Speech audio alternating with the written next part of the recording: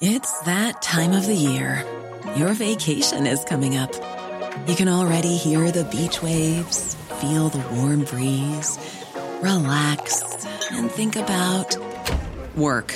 You really, really want it all to work out while you're away. Monday.com gives you and the team that peace of mind. When all work is on one platform and everyone's in sync, things just flow.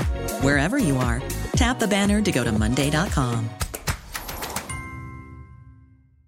Hiring for your small business? If you're not looking for professionals on LinkedIn, you're looking in the wrong place. That's like looking for your car keys in a fish tank. LinkedIn helps you hire professionals you can't find anywhere else, even those who aren't actively searching for a new job but might be open to the perfect role. In a given month, over 70% of LinkedIn users don't even visit other leading job sites. So start looking in the right place. With LinkedIn, you can hire professionals like a professional. Post your free job on linkedin.com/people today. Outspoken with White and Jordan. 100% engagement. It's a total disrespect. Download, stand well back, listen. Jim White and Simon Jordan. I don't see that view. Outspoken with White and Jordan. From the world's biggest sports radio station, Talk Sport. Thanks for listening to Outspoken with White and Jordan. I'm Sam Matterface sitting in for Jim White, and today myself and Darren McAntony looked ahead to the next 7 days for Manchester United and asked if this is do or die time for Erik ten Hag. Meanwhile, Brentford are determined to keep hold of Ivan Toney until the end of the season, but are they naive to think that he'll still be in a Brentford shirt by the end of January? Plus, is there a space back in the Premier League for Graham Potter? This is Outspoken with White and Jordan. Good morning, you're right, you look eyeing me up again. Is that sheepskin? Borg line. Was that left Borg to you in the lined. John Motson estate? He left you a sheepskin The coat. wife dressed him again today. My word. She actually did. I was trying to get rid of this, by the way. And So you wear it in here? I didn't think it looked that great. She said, no, it looks fine, looks fine. Then the you'd be mother-in-law right. said it was okay. Go with your first instinct always. Yeah. Okay. Well, nice to see you both, as Nice to be always. seen. Brilliant, good.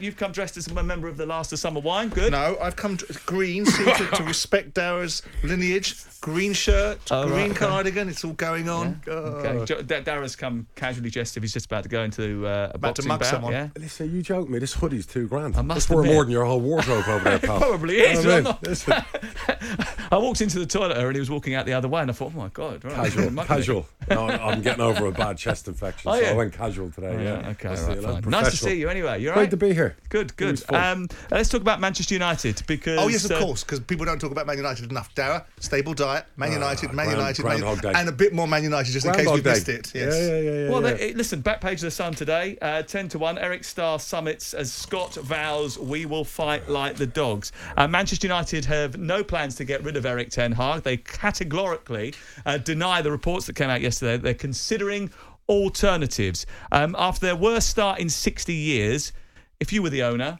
would you be considering alternatives? And isn't it prudent to do so? Yeah, I think it probably is at all times as a football club owner to be looking around. Except when when you're in ascent, you're not spending your time looking at other people to replace them. But with Man United, there's an argument saying it's the blind leading the deaf, isn't it? Because some of the appointments, some of the decisions that they're making, and some of the reasons why they've adjusted these decisions have all been steeped in a flawed perspective. Mourinho comes in, they allow Mourinho to operate in a certain way. Lives in a hotel, doesn't commit himself. I know there was challenges outside in his personal life. Louis van Gaal doesn't fit the media shtick, so he gets the bin. Moyes comes in early and ultimately follows the poison chalice. And then they make this, for me, ridiculous decision of Ole Gunnar Solskjaer for 3 years. And Ten Hag, look, I made the observation and I constantly repeat the observation. And it's not meant as clumsily as I said it about a big man, a small man in a big suit. I've maintained from the get-go that I don't think Ten Hag has the chops to do the job, because this job, more than any other job, comes with so many different problems, challenges, because the scale of the optics on Man United. So they should be looking for alternatives, Simon says. And is that not one of the problems that in the past they haven't been forward-thinking enough? They haven't been prepared enough for eventualities that could befall them. Brighton, for example, always have an idea of who's going to be the next good manager, just in succession case plan. someone's going to get poached or someone's going to end up having to be fired. But you use Brighton, they're a well-run club, well-structured, well-organised. They have a succession plan for players, managers, coaches, is what it is. Currently. Currently. And United, I don't know, it does get boring because it is Groundhog Day. Last year, obviously, he's done well. Trophy, Champions League, everything that was required. This year, it's gone pear-shaped. You've also got the ownership issue. Who's making the decisions? Who's going to sack the manager? Is it Richard Arnold? Is it the owners? Is it the new potential owner or part owner that he might be? Who knows? I think it's too early. But the one thing I'd say as an owner is you check the temperature in the room. So you want to make sure you hear things like he's lost the dressing room. It's the same old boring thing they roll out. So you want to make sure, what is the atmosphere like inside the training ground? Now, how do you do that? Do you gauge the opinion of the players? Well, if you're there, you know. And you speak to people around there. You're either close with the coaches or you're not. You would know. You always know. Whispers come out. When things aren't good, people are coming at you from all angles. There's one thing, an agent ringing you. I used to have an agent ring me all the time about a manager. There's always, if his players weren't in the team, manager's not for you. If he has players in the 21 team, it'll be the 21's coach isn't very good. That's a typical agent's agenda. But I will say this, is that the reality of the situation is, the one thing I don't like about him is he bombs out young players too quickly when there's an issue. They fart downwind of him, it seems, to not get back in. Toney. I look at the Sancho situation. I look at the money he spent. I look at the support he's been given. I know the owners get a lot of flack, but I think he spent $400 million. Sancho had to get what he got. No. Because Sancho's got form. Yes, he got it. And he got what he deserved. But Simon, if you own a club, and it's been a while, but if you own a club and you spent that much money on a player and the manager completely bombs him out, and you're at that stage where you're not using that asset, and the asset's depreciating, at what stage do you say to the manager, do me a favour, we know he's on the naughty step, we know he's problematic, but there's two equations, isn't there? And you know this better than everybody because you're a current club owner, obviously of a lesser sort of size and scale, but notwithstanding that, it's all relative. It's the first one. You've got a situation where, who's your champion? Who's your champion? Of course. It's your manager. Of course. Right? And you know as well as I do, when we buy players, we don't like depreciating assets. We don't like to buy the player because inevitably the fella that we're buying them for is the guy that's bombing him. Correct. But somewhere along the line, you've got to take a view.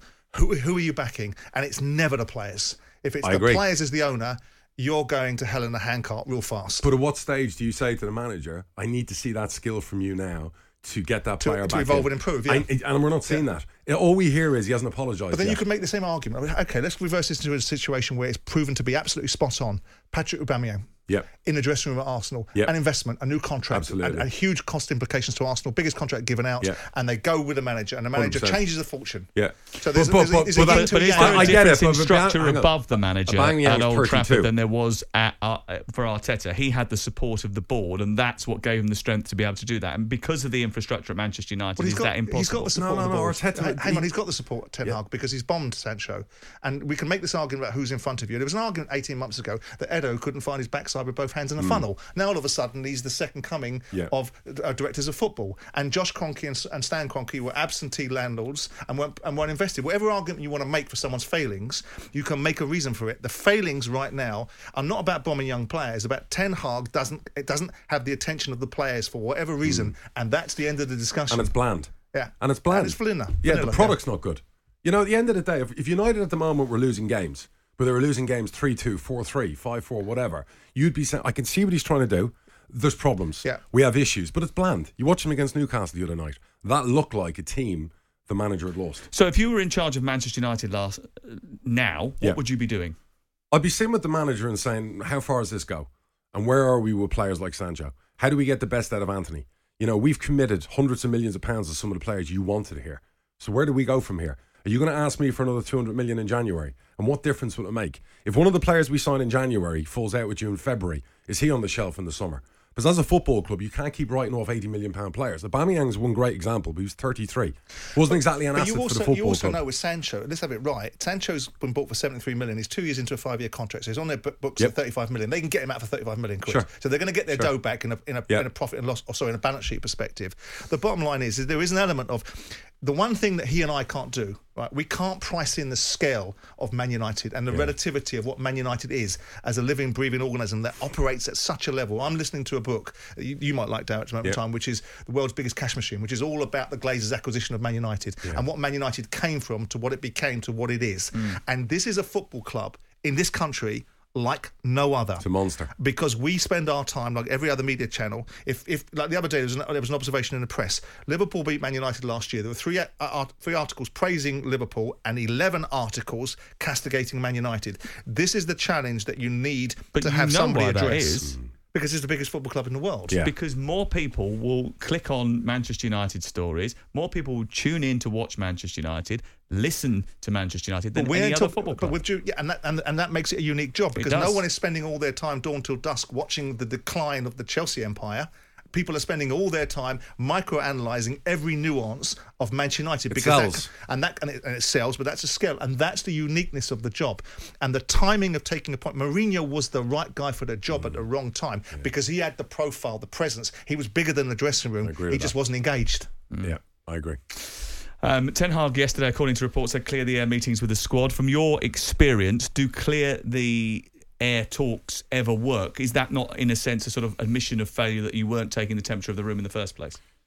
Yes and no. And yes, they do work. I mean, we've had situations where our players, I saw Sheffield United have a word because this can't go on. It's unacceptable. So when did the players start taking responsibility? And we can keep going on about Ten Hag and United and the owners and new owners and everything else.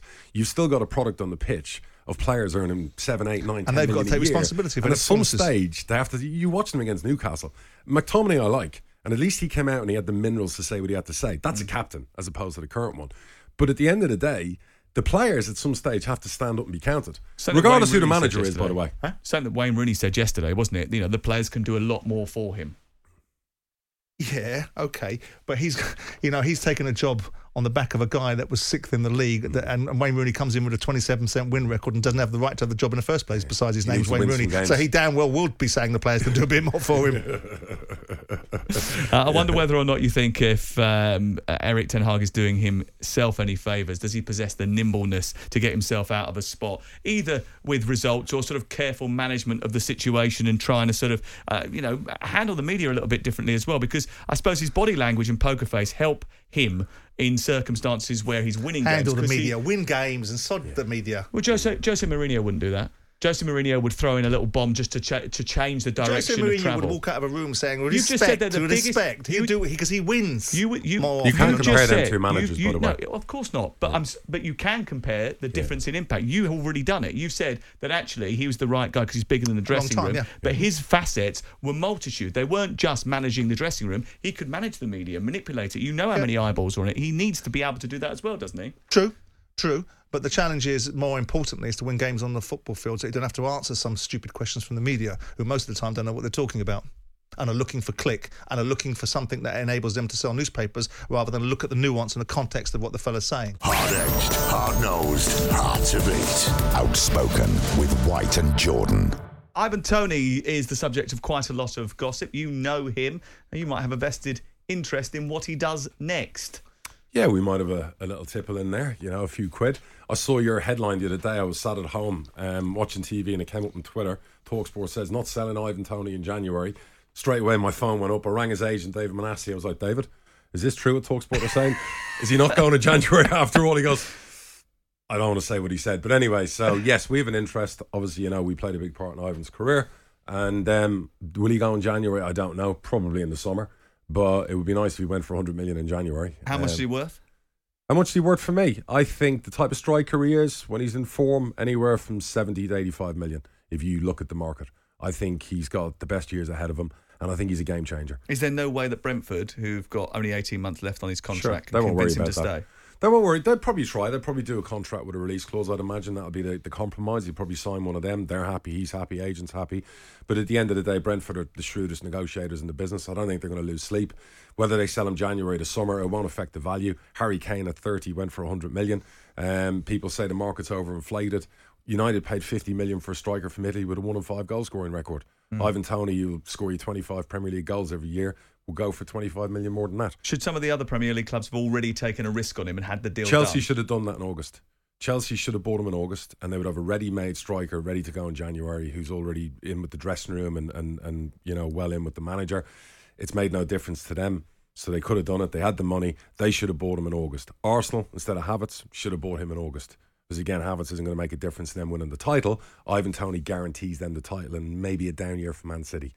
He will guarantee one of those two clubs a title in the next 2 years. Why wouldn't Chelsea have pushed the button on a deal like that? Why would Arsenal not have gone early and just taken the 5 months? I don't know. I mean, obviously, what someone's worth is what someone's prepared to pay and what the market dictates. And of course, scarcity sells.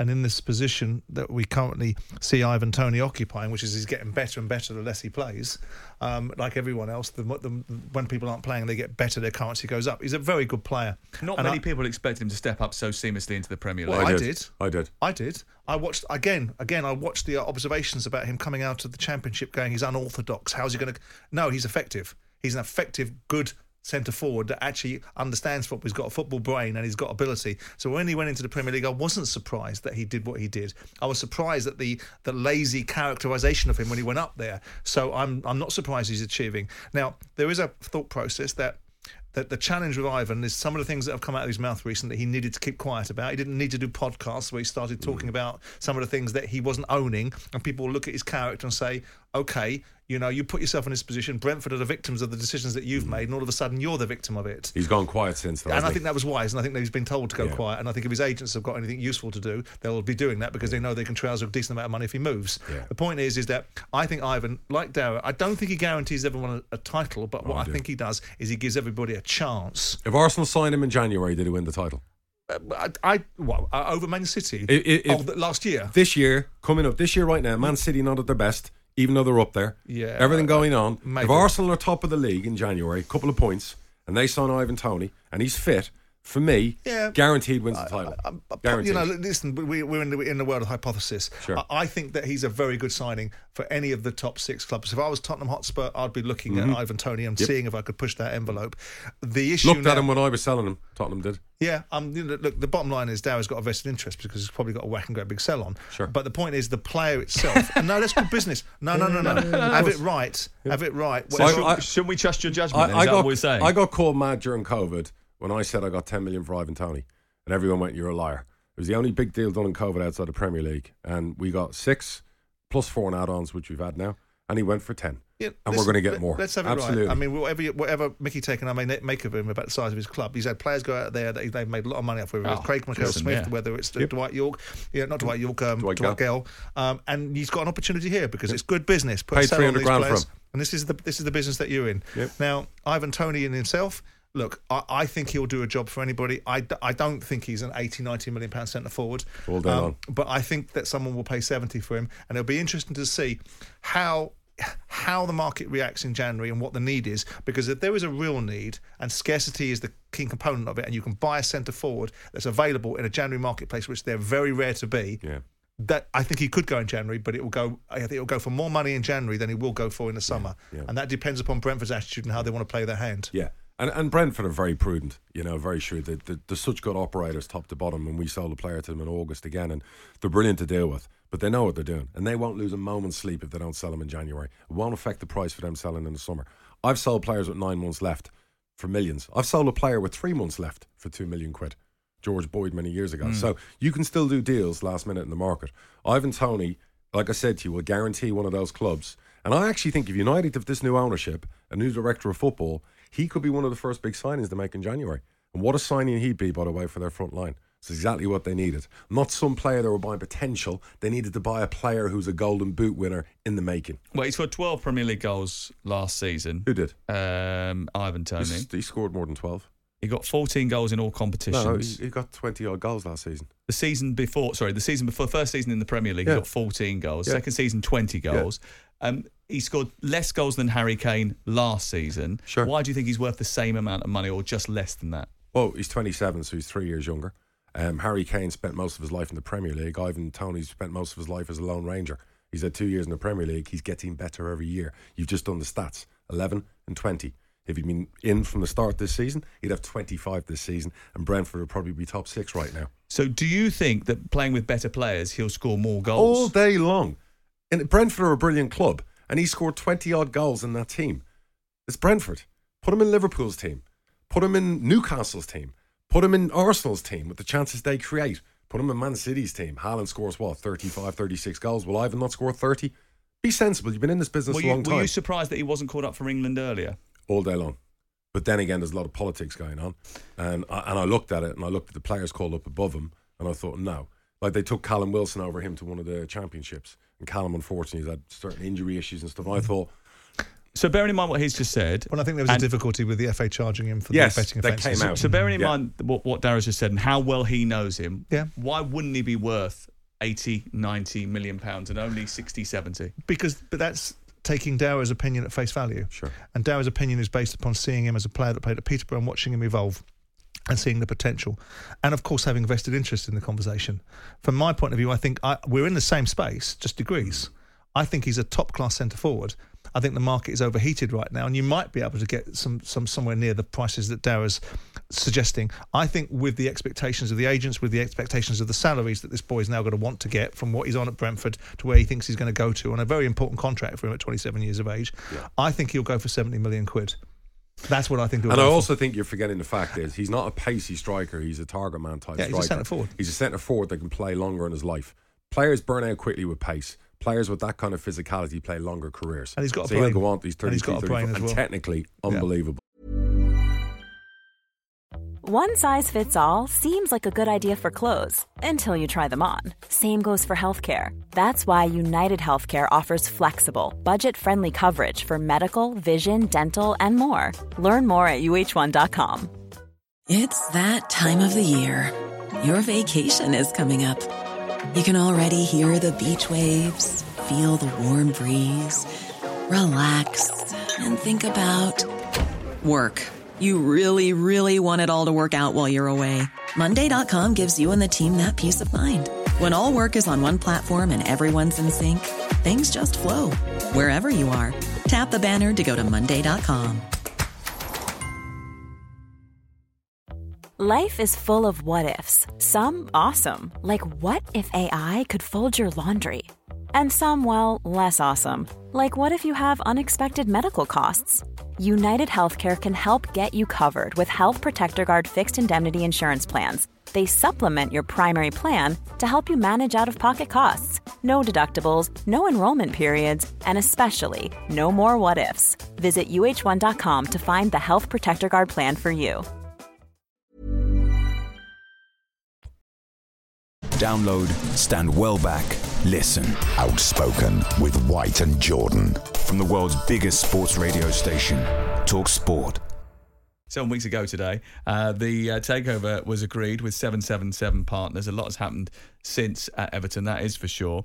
Yesterday, Sean Dyche was saying that even if 77 partners do eventually take over the club, and the last we heard that they failed to provide funds to the FCA to show that they had the they proof failed of to funds. provide certain audited Proof accounts. of funds, Right. He is unlikely to have any money to spend in January either way. They're trying to renegotiate a deal with Spurs over Dele Alli. They confirmed that because if he plays 20 games, they have to stump up 10 million quid. What does it say about the plight of the club financially? I don't think the Dele Alli thing is about the finances to do with Everton. I think that's more to do with, do you want to spend 10 million quid on a player, that hasn't been very good so far, and otherwise we're going to bomb him out. So if I were Spurs, you want to get something out of that deal, I would renegotiate. A couple of million when you hit 20, a couple of million more when you hit 30. Otherwise, they're just going to put him out on loan again. So that's prudent if Spurs do that. Regards Everton, Sean Dyche, what is it, 5 wins and 7? Fair play to him. Even with everything going on, you have to say he's a very competent manager. And if he has nothing to spend in January, he'll still finish top 14 with Everton. It's the deductions they have to worry about if those things come into effect. I don't know a lot about the 777 thing. I don't know a lot who they are. Simon could probably go into a bit more detail. But they're obviously going to do a deal. Let's see what happens. Let's see how it plays out. How crucial is that proof of funds thing and for the FCA? And does that mean that it will stall? Or are they just waiting here for the resolution of the punishment from the Premier League? Could be all of the above, but I certainly think that the obligations upon them to make sure that they are who they say they are and they do what they say they're going to do is incumbent upon the Premier League as much as it is the FCA. The FCA is a compliance issue. The Premier League is an acceptance issue. They're two different things. And I don't really understand why the FCA are involved in it, besides the structuring with the fact that it's a private equity business that has to show where its funds have come from. And I'm sure they'll be able to do that. And if you listen to different versions of the same story, they're suggesting they've done precisely what they need to do. And the FCA are being anally retentive about it all. So we will see whether they're the right move. This is not people that are interested in Everton Football Club. This is not people that are interested in Everton Football Club as a going concern and a long-term project. This is a flip. This is a media deal that gives them an opportunity to be able to make some money from it. Now, of course, you'll have mutual interest, because if Everton stink and get relegated to the Championship, they're not going to get any return on their money. So they'll have some degree of indexing to this football club. If you look at the history of their investments, and this may be the exception because this is proper grown-up stuff. This is a big boy league. This isn't the leagues they've invested in previously. This is a league that has opportunities to turn football clubs into something significantly greater than buying a Belgian football club or a Swiss football club or a Dutch or wherever they've bought. So there's a variety of things, and I think it's important not to judge people before they've walked in the door. I would have reservations about them, but the alternative is Farhad Moshiri. And whatever people say about Moshiri, and however much he may well or may not have funded, I've been told that he's funded the development of the new stadium. I'm not sure that's right, but the person that told me is very well heeled and believes it is. And you can't argue with the decline. And you know, we also know that Moshiri, if they hadn't had someone in funding them through the COVID situation, they probably would have been in real trouble then. Yeah. But notwithstanding it, when you've got a football club that's from 2016 to 2023 has changed beyond all recognition, and the common denominator is the owner. They've spent 500 or 600 million quid, not net, but not net spend, because obviously because they've netted off some of the sales they've got, but they've still spent really massive amounts of money to be sitting fourth and bottom in the league in the last 2 years in financial ruin as a result of potentially finding themselves a consequence of being 250 million quid over the financial fair play limits in a 3-year period. And they'll go around the route of saying we've got allowable adjustments. They'll go around the route of being able to bring in the stadium costs now to be able to make them allow adjustments. But they've also, the club that are suggesting that they've got 100 million worth of COVID losses that no other football club has got. But whilst all those arguments go on, Sean Dyche has got to try and put together a side that keeps them in the Premier League. He's done brilliant. And he's got enough there to do it. But what if they get hamstrung by a 12-point deduction or a 6-point deduction, then that job becomes a lot harder, doesn't it? I don't know if that's going to happen. I know that's what's been out there. I know that's been leaked or whatever it is, but I don't think 12 points. I think it'll be a big fine. I think it'll be a suspended points deduction. There'll be a slap on the wrist. They'll want new owners in there, the Premier League. They'll want Everton to survive. I think you start going down the point deduction route, trying to send them into the toilet. The new owners could run away. That could be catastrophic. But I think do you know why I'm in the same camp as you? My default setting was this isn't going to happen. Yeah. Right? And of course, the Man Cities of the world will be sitting there waiting for it not to happen. Correct. Because precedent will be created. The other side of the argument is the Premier League is having a battle with the idea that independent regulators coming in and can't clean it. So they want to do something. So they want to do something. Yeah, but right? then Man City's got to be next, I suppose, with all their sanctions and issues. Possibly, when we talk about hence why I don't think the points deduction will happen. I didn't think that either. But the conventional wisdom coming out of certain quarters is now erring towards some form of point sanction. Not 12. Maybe 3. Maybe 3 or 6. They'll stay up. I do think they're going to get a point sanction. Yeah. I think they're going to get something, unless they've got a very credible argument. Because don't forget, the bleeding accountants that have been working with this business have signed off these accounts, both to the Premier League and to Companies House. Yeah. So they're going to have to stand up arguments. And I've also understood that the Premier League's first presentation wasn't the most impressive. They've got their act together, but notwithstanding that, Everton have got a case to put forward that their allowable adjustments are sustainable. And it's an independent panel that are going to decide. I think the problem you're going to have is whatever the decision is, to the independent panel. Absolutely. That's my point. Will other clubs sue? Will there be lawsuits? How can they? The problem. Well, I don't know. Well, how can they? Well, that's what's been threatened, isn't it? How can they? Well, the rules are the rules. The rules are the rules until they're not, and there's a new precedent. So I don't know. But again, as a former owner to an owner, right? Yep. You know the rules. Yep. You sign up to them. If you want the rules changed, then you change the rules. Oh, of course. So by definition, you can't change them retrospectively. Not the HMRC, right? The bottom line is that if the consequence for breaching financial fair play is a sanction from a menu of sanctions, that's what you as club owners signed up for. You can't then go around the back door and say, well, actually, I'm going to sue people for it, because the courts are going to send you back to your own industry and go, your own industry provides a solution. Tough. I understand exactly what you're saying, but it doesn't mean it won't happen. It doesn't mean you can't threaten it. I've seen it also in the Championship. I've seen clubs do it, even though in the rules, if you go to court, you're going to probably lose and end up getting settlements. Because they were trying to sell their club as a shakedown. I understand that. Yeah, and there's always a shakedown because there's enough ambulance chasers out there to represent you. Okay. You know, so it'll be interesting to see how it plays out. And it will be interesting to see what happens with 7-7 Partners, who also at this moment in time own Vasco da Gama in Brazil, Red Star in Paris, Genoa in Italy, Standard Liège in Belgium. They do have a share in Sevilla. They also own a minority stake in Melbourne Victory, but are expected to extend that over the next 5 years to a 70% stake. And Hertha, they own 64%. Fascinating, this multi-club ownership idea, isn't it? Mm-hmm. Hertha, yes, and all of those clubs have suffered quite badly over the last few years as well, which is a bit of a concern. Hard-edged, hard-nosed, hard to beat. Outspoken with White and Jordan. We're going to talk a little bit about Graham Potter, because it's rumoured that he's going to be in for the Sweden international manager's job. Is that the perfect environment for him to rebuild, or Is it a little bit too early to start going back into the Scandinavian football? Too early for me. Listen, I know he has history there. I know that's where he came from football-wise. But I said to you guys during the break, he needs to just take his dough for the moment, sit and wait for the right job, whether it be the England job, whether it be if the Brighton manager gets a bigger job, that might be a great fit for him to go back to Brighton. I rate him so highly. I think, with all due respect to the Swedish fans out there, that job's below him right now at this stage in his career with how young he is. Well, they haven't qualified for the next major tournament, the Euro 2024, Graveyard. so he's not going to be able to play. They need that job. Is he someone that should be considered at a Premier League team the next time a job comes available? Yes, I think it'd be very harsh with everything going on at Chelsea, with the changes, with the new ownership, the amount of signings, to judge him on that small period of time. So what sort of level should he come back in at? I still think anywhere in the Premier League. You can go top 10, top 15. Every club in the Premier League nowadays, they're all big clubs, bar maybe the 2 or 3 who are coming up to go down again. He should be up for any job that comes up that's, say, not a top 4 job at the moment. He's going to have to rebuild his reputation a little bit. Like I said, the right fit for him would probably be Brighton if the Brighton manager jumped to a so-called bigger job. But I just think, he doesn't need to go to Sweden. Or he sits out and waits for Southgate to maybe fluff his lines in another major tournament semi-final and steps in there if Southgate moves on. He was rumoured as a possible Manchester United manager if Ten Hag moved on. No. Would you include him in that list? No, not at all. I mean, I don't know why. I mean, Sweden are 23rd in the FIFA rankings, so they're not an inconsequential side. So he's not going to a footballing backwater. But I don't see the upside in that for him.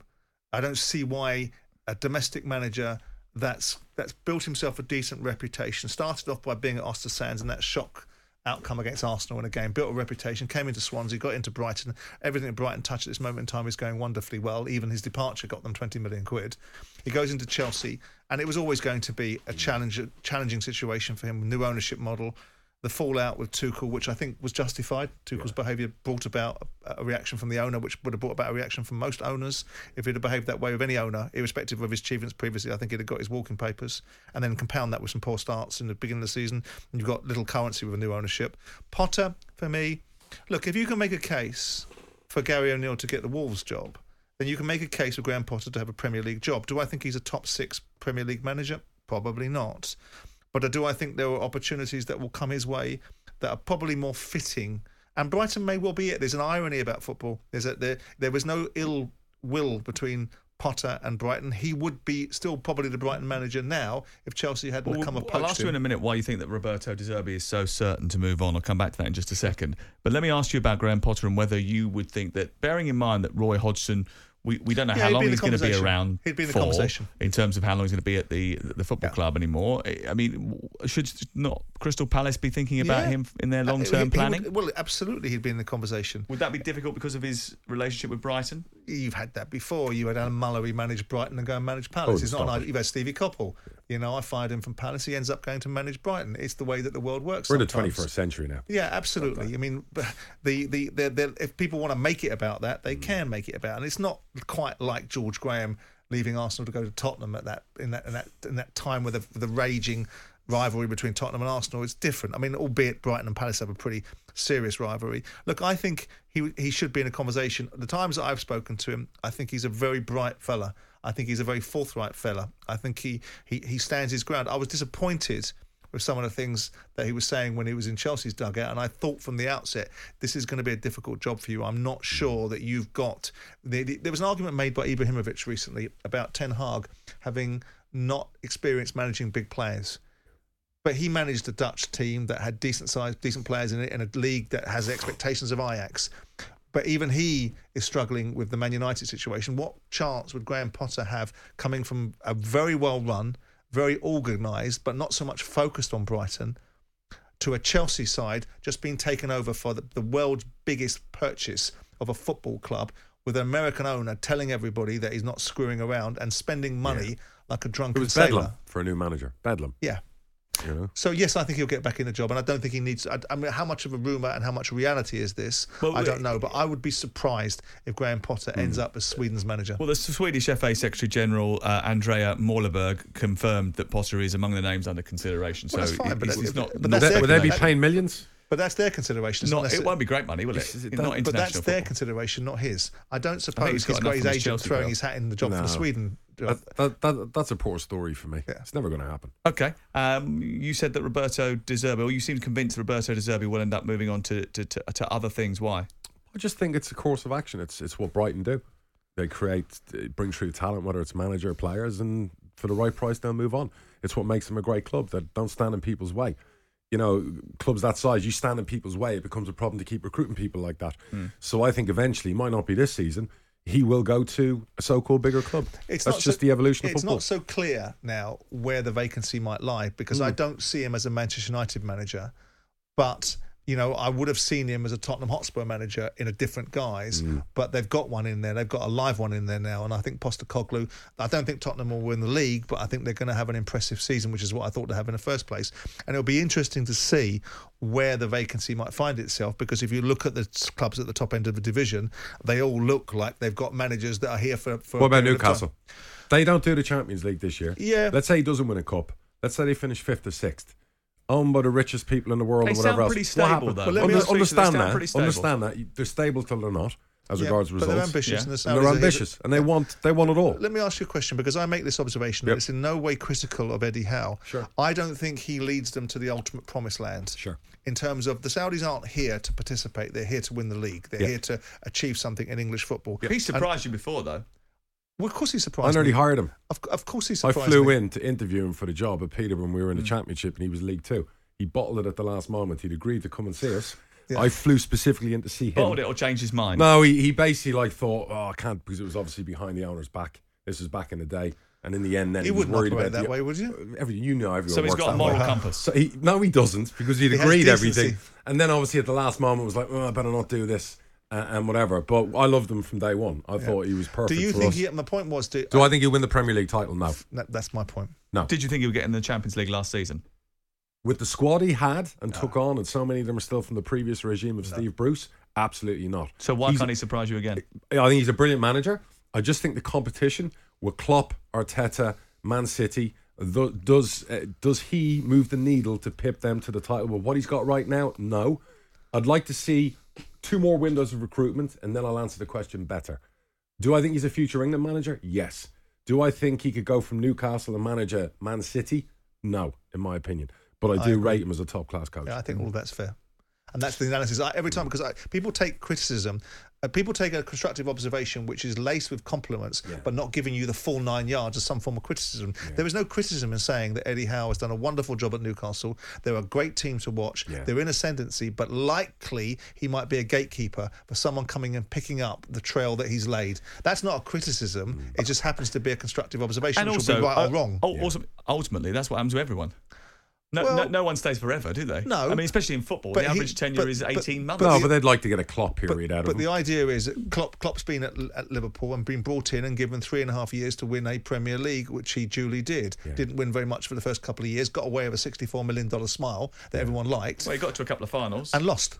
Yeah, he was a serial loser. And they didn't stop there, but he went from being a serial loser to being a serial winner. But they obviously noticed there was facets of him which could take them to the next level. Oh, absolutely. No, but Liverpool's model is very different from other people's models, because Liverpool's model was they managed to buy people like Edison, and they managed, not Edison, Allison. But and that doesn't change the mentality of the coach, though, does it? The fact is that, a bit like Eddie Howe, he's got really close. He got to the final of the League Cup. He may well get them over the line. You haven't heard my argument. My argument was that Liverpool will only spend what they bring in. Coutinho paved the way for buying Virgil van Dijk and Allison. Newcastle don't have that challenge. They'll try to stick within the confines of financial fair play, but the Saudis are not interested until they don't. And the Saudis are interested in doing one thing, which is doing precisely what they want, and that means providing the necessary funding to build Newcastle into a Premier League football club and best in Man City. And the best in class. Yep. And that means spending a lot of money. And right now they're doing it on a basis of £150 million every season. That will soon escalate to 200. I'd like to see 2 more windows for Eddie Howe. Yeah. Arguably, as financial fair play and that plan to keep within it actually helped Eddie Howe at this moment in time, because therefore the expectation has not been raised. So you didn't have a Chelsea situation whereby Eddie Howe goes in there and suddenly they're spending 500 million and they got 20 players in the building. I think what's worked for him and his number 2 is they're very good man managers and good coaches, and they took a group of players who were down on their luck, bruised and battered from the previous regime, and they lifted them. and then they sprinkled in a few signings. They added a bit of quality to the squad. But if you look at who beat United 3-0 the other night, 7 of the 11 were under Steve Bruce that were there. So what he's done is he's given them the confidence to be the players they all thought they could be. They played 2 fullbacks at centre-half. But they're not winning the title with that squad. But it doesn't mean in 2 windows' time they won't have a squad to win the title. The question is, can the manager win that title? I guess we'll find out. I'd like to see him given every opportunity because, again, I'm a massive fan. Jason Tindall is the number 2. Dresses very smartly. Loves a picture. Yep. Yeah, And a sunbed. I like That's Jason. where I got the jacket from. Great teeth. I'd like to know who his dentist Yes, is. absolutely. He loves a sunbed, I think, as well. Either that or he gets on a lot of breaks. But they work. He's a good They character. work. That is the sort of yin and yang, Yeah, isn't it? they work. The They're brilliant relationship together. that works. Your 100% essential download. Outspoken with White and Jordan. Thanks for listening to Outspoken with White and Jordan. Please leave us a 5-star review wherever you get your podcast. Jim will be back on Monday morning to bring you the best of the show. Small details are big surfaces. Tight corners are odd shapes. Flat, rounded, textured, or tall. Whatever your next project, there's a spray paint pattern that's just right. Because Rust-Oleum's new Custom Spray 5-in-1 gives you control with 5 different spray patterns. So you can tackle nooks, crannies, edges, and curves without worrying about drips, runs, uneven coverage, or anything else. Custom Spray 5-in-1. Only from Rust-Oleum. Hey, it's Danny Pellegrino from Everything Iconic. Ready to upgrade your style game without blowing your budget? Check out Quince. They've got all the good stuff, shirts and polos, activewear, and fine leather goods, all at 50 to 80% less than other high-end brands. And the best part? They're all about safe, ethical, and responsible manufacturing. Get that luxury vibe without the luxury price tag. Hit up quince.com/upgrade for free shipping and 365-day returns on your next order. That's quince.com/upgrade.